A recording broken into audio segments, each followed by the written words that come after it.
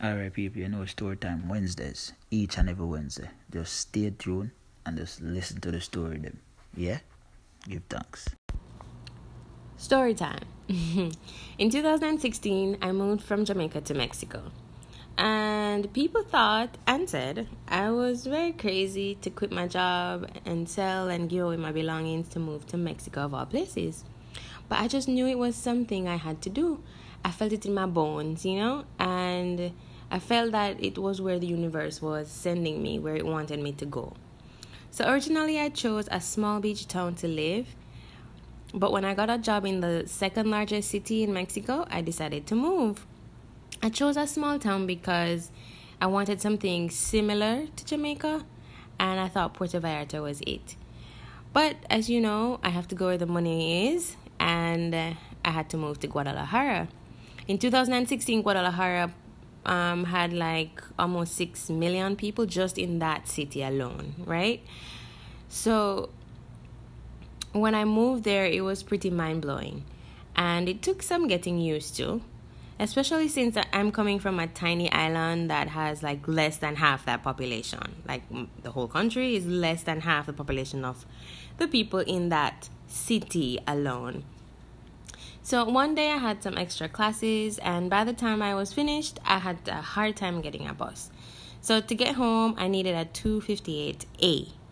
And when I finally saw a bus with those numbers, I never thought twice to look if the A was there or not, because I was mad tired, I was hungry, and I had the last of my water while I was waiting on the bus.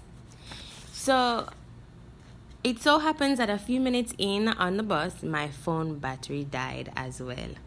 So let's recap. I'm hungry, like starving hungry, tired, water is done, and my phone died. I should have known something was going to happen, right?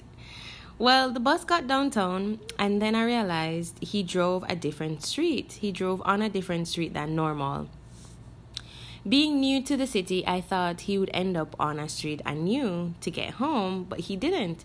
Pretty soon we were out of the center and God knows where. On my face, I was so calm as hell. But in my mind, I was freaking the fuck out. Like, if there's one thing solo traveling and, being an expat in a foreign country has taught me, it's a good poker face. So I thought about getting off the bus, but I didn't know where I was or how to get home. So I decided to just sit tight and wait until it circles back downtown. Little did I know what I was signing up for. So the bus went on the highway, past bushes, past communities, and like before I knew it, we were like someplace completely different. Like I really didn't know where I was. So I sat on the bus for over an hour until it finally headed into what seemed like a bus park. I was like the last person on the bus, so I was even more afraid. So when I tried to use like my hand signal, because my Spanish was really bad. This was like probably like my second month in Mexico. And before I came to Mexico, I thought I knew Spanish. Emphasis on thought. So imagine your second month being lost on a bus trying to speak to someone who knows no English whatsoever. So like I'm using hand signal, I'm trying to explain, if the bus isn't going back around, and before I knew it, like he was pointing to a bus that was leaving the bus park. Now, this bus park was nothing like in the city. It was pretty much a dirt patch with a fence around it in what seemed like a country kind of ghetto kind of part of the city. Like I've never been to this side of the city before. So while I watched my ride back to where I knew leave me, I almost cried. Like I just didn't know what to do. And I thought about staying at the bus park for the next bus, but I knew I had to wait for over an hour because that's how long the bus took to get there. Now, instead of staying at the bus park, which I chose not to do because there were only men sitting around at the bus park, I decided to try and get back to the main road to find my way home on my own. I tried to remember the streets that the bus took to get to the bus park, to get out of that community to try and find the main road, but I wasn't sure I was going in the right direction. All the comments that people in Jamaica made about the narcos and the traffickers kidnapping me and selling my organs and all these crazy shit, it all came flooding back to me. Like, I literally started bawling, like legit, walking in the streets, sobbing as fuck. But every time someone was walking nearby or was heading towards me, I made sure I stopped crying and I made sure no one knew I was in distress. So after a few blocks and about a few minutes or so, I made it to the highway. But even when I got to the highway, like the bawling just became stronger or more because every bus that was passing, I did not know those numbers. I've never seen those numbers. So clearly I'm in a part of town that is completely like a different side of town than what I'm used to because I didn't know any of those bus numbers. So even though I felt a little relieved that I'm now on the main road and I was out of the area that looked ghetto, like, I mean, I still was in the ghetto, but I was on the main road now. I wasn't like in a community with houses and stuff. I was on the main road. So I decided to just walk until I see a bus that I knew. So I walked, and this was like maybe 3 or 4 in the afternoon. Sun hot bad, and I had no water. I couldn't Uber because my battery died. And I was just too afraid to ask anybody or let people know that, one, my Spanish was that bad, and 2, that I didn't know where I was, because what if all those things that people said to me in Jamaica were true? Like, I was freaking the fuck out. Anyways, I continued walking, and